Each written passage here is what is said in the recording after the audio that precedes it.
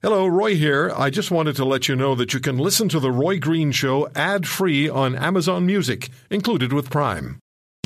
At this point, most shows are winding down. Roy is just getting started. The Roy Green Show on the Chorus Radio Network.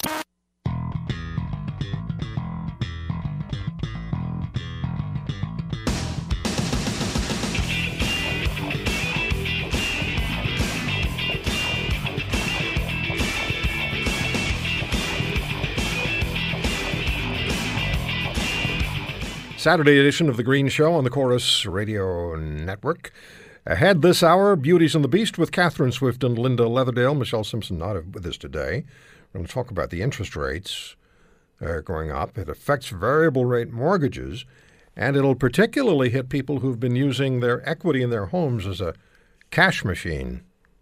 We'll talk about the Alberta transfer payments, information from the Fraser Institute, electric cars, and the United States assuring Canada that the new NAFTA will be a win-win-win.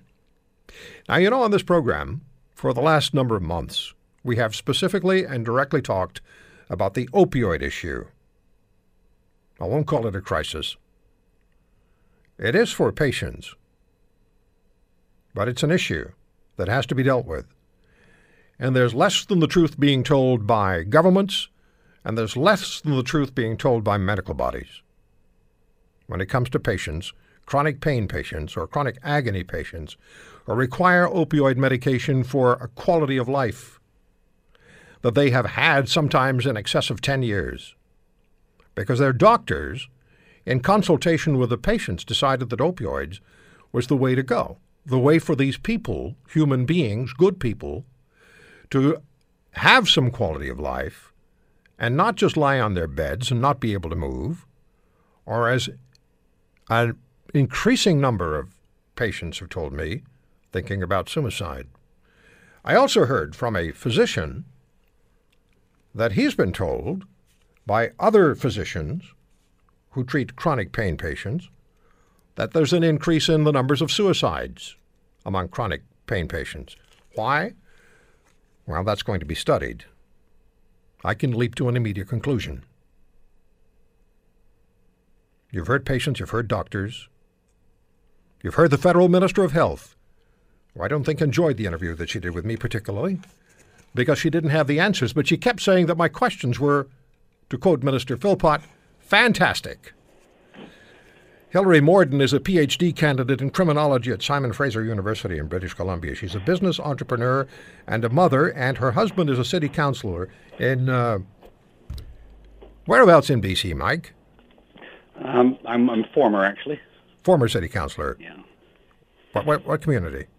Maple Ridge, British Columbia. Maple Ridge, yeah. I had it written down, and then you know what happens. Sometimes your mind goes blank.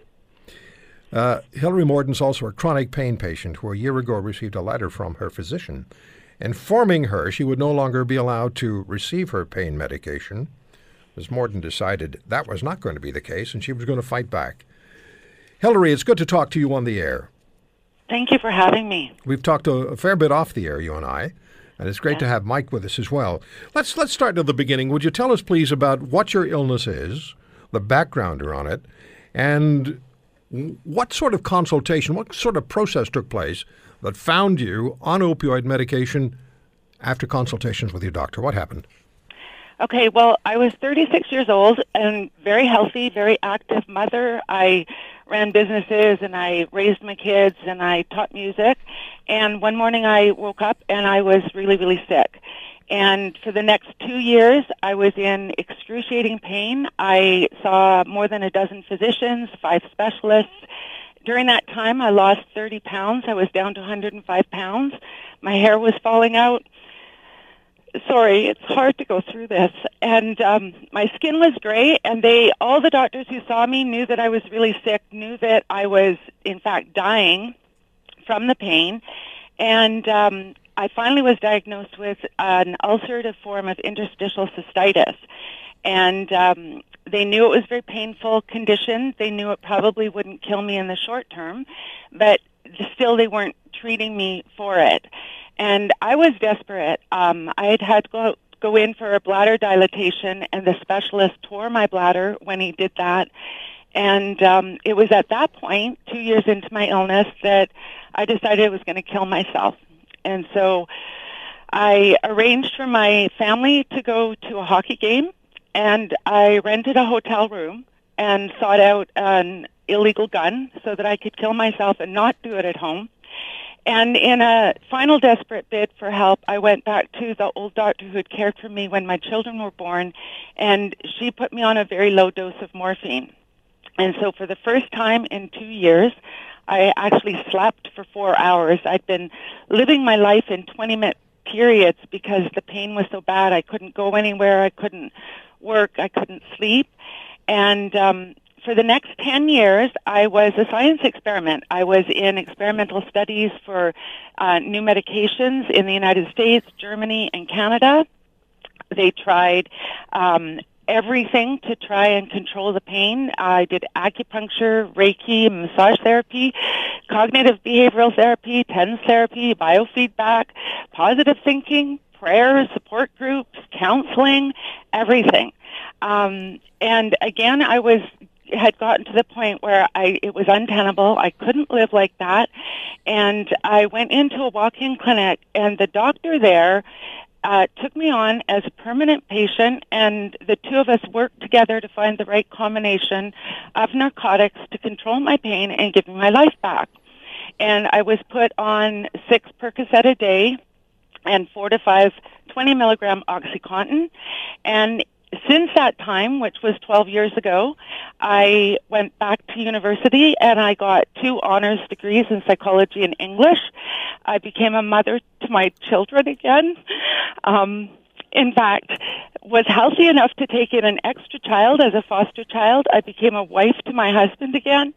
I earned a number of federal scholarships, provincial scholarships, writing awards, grants, and then I went on and I did my MA, and then I went on to my PhD in organized crime, where I interviewed just under 100 active organized crime members who were not incarcerated. They were what we call in the wild. And as a result of that, I've published 12 papers. I've contributed to 3 textbooks. I've spoken all over North America on organized crime, to policing groups, to at academic conferences. I took on a job teaching as a sessional lecturer at SFU, Right. and am currently in negotiations to write a book. So you really sound like a dysfunctional addict. Yeah, yeah. I didn't start becoming dysfunctional until 2015, when my doctor came in and said that the college had reviewed my file and they wanted him to take me off my narcotics. And so from about the middle of 2015 till I got that letter in 2016, my monthly appointments would be me going in to get my prescription and my doctor saying to me, you can't have these meds anymore. And I would beg, I would plead, I threatened, I cried. And he continued to give me the medications because I was just so strong-minded and so determined.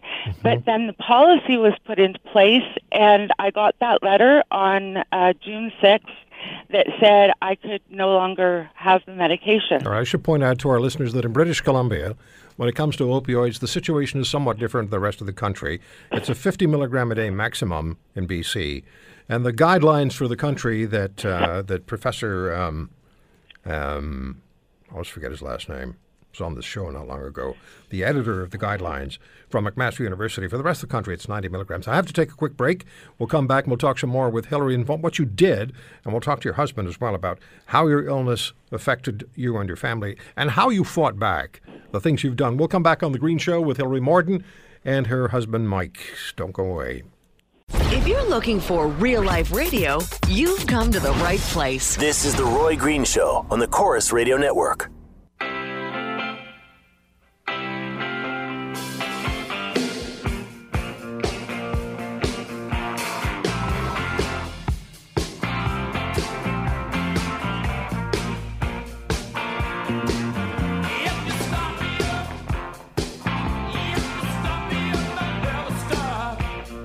I'm on Twitter at The Roy Green Show. Emails to roy@roygreenshow.com.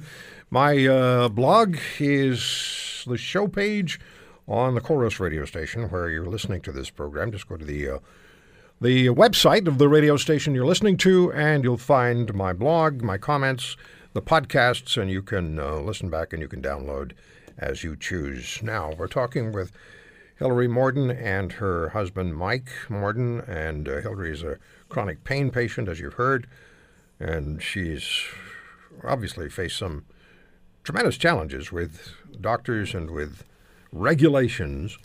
And one thing that I said to the Federal Minister of Health during the interview is, remember the Hippocratic Oath. The first line is, first, do no harm. Mike, how did your wife's illness and pain challenge you and your family? Well, in short, I guess the pursuit of trying to find out what was causing all of this in the beginning was sort of a journey that we got to a place where she could have some decent quality of life under the opiate program, and her doctor and her were working very well together. And as you can see from her story, she got her life back. And I have to say that it was pretty nice for our family to have a complete family with some measure of quality of life and the ability to function, amid some difficult circumstances. It is so counterintuitive to take somebody off a program that is helping them simply because there's a policy that bureaucrats have decided that they are going to enforce. And they've intimidated physicians to the point, I understand now that there are doctors who are going to have their prescribing privileges taken away by their colleges because they don't want them to prescribe opioids anymore to patients who desperately need these medications. Hillary, the policy itself, what does it do to the relationship between the patient and the doctor? Well, it takes a previously workable relationship and makes it adversarial. I'm a threat to my doctor because every time I come in every month and he writes a prescription, he does it under the cloud that the college could take his license away, which means, several thousand patients won't get the care that they need. And God knows we're short of doctors in BC. For the patient, it is traumatizing. It infantilizes the patient. It makes me feel helpless. My privacy is violated by the college with them looking at my personal care, which is the relationship that should be between my doctor and myself. And it makes it where the monthly visit becomes something that I fear beginning the week ahead, and I experience anxiety and depression, frustration, hopelessness. It interferes with my work. It interferes with my teaching, my writing, everything. Mm-hmm. It reduces the quality of life. I've heard this from different patients. Days before the appointment with the doctor, they become extremely anxious and extremely worried. Now, you decided, though, that you would fight back, and you took a particular position, a personal position, and you informed the college of what you would do if your medication was withheld, what your choices were, and what you would do. And how did they tell us what you decided and what the response was? Well, the first thing I did is I got myself a lawyer to sue the college under the Charter of Rights section that says I have a right to live without torture, because to take away my medication is to torture me. And the college didn't respond. I emailed them. I wrote them letters. I even went to my MLA and got my MLA to intervene for me, and they would not speak to him. So then I went to my doctor and I told him flat out, I said, if you take my medication away, I'm going to make you kill me, and then I'm going to have my estate sue you for wrongful death. So I will request assisted suicide. I'm going to make you do it, and then we're going to sue you for it. That's how desperate I was. That I had no choice. And my doctor then wrote the college, and the college backed off and said he could continue to prescribe the dose that I had been on, I guess in perpetuity, but I don't know. Wow! So you called them out, and you really called them out. And they backed off. I meant it. I absolutely meant it. I can't go back and live like that. I can't. And they backed off, and that speaks volumes to how secure they are with the policy that they've put in place, the governments and the colleges. And what's happening is I think they've lost control of the conversation now. Yes. They had it their own way for quite a long period of time, and now they have lost control of the conversation. Yet they claim that they instituted the policy to prevent the misuse of prescription narcotics. So, I mean, right. Run with that one. Okay, well, the reality is they're creating the street drug epidemic that they claim that they're actually controlling. So this whole discussion started with the DEA at the end of the so-called crack epidemic. They turned their attention to narcotics, and they went after doctors and pain clinics. And they said that there was this epidemic, which there wasn't. And so what happens is when patients have their medications removed, they only have a couple of choices. And one of the choices is, of course, they can turn to the streets and get illicit narcotics that are readily available on the street. So the first thing it does is it benefits organized crime through price increases.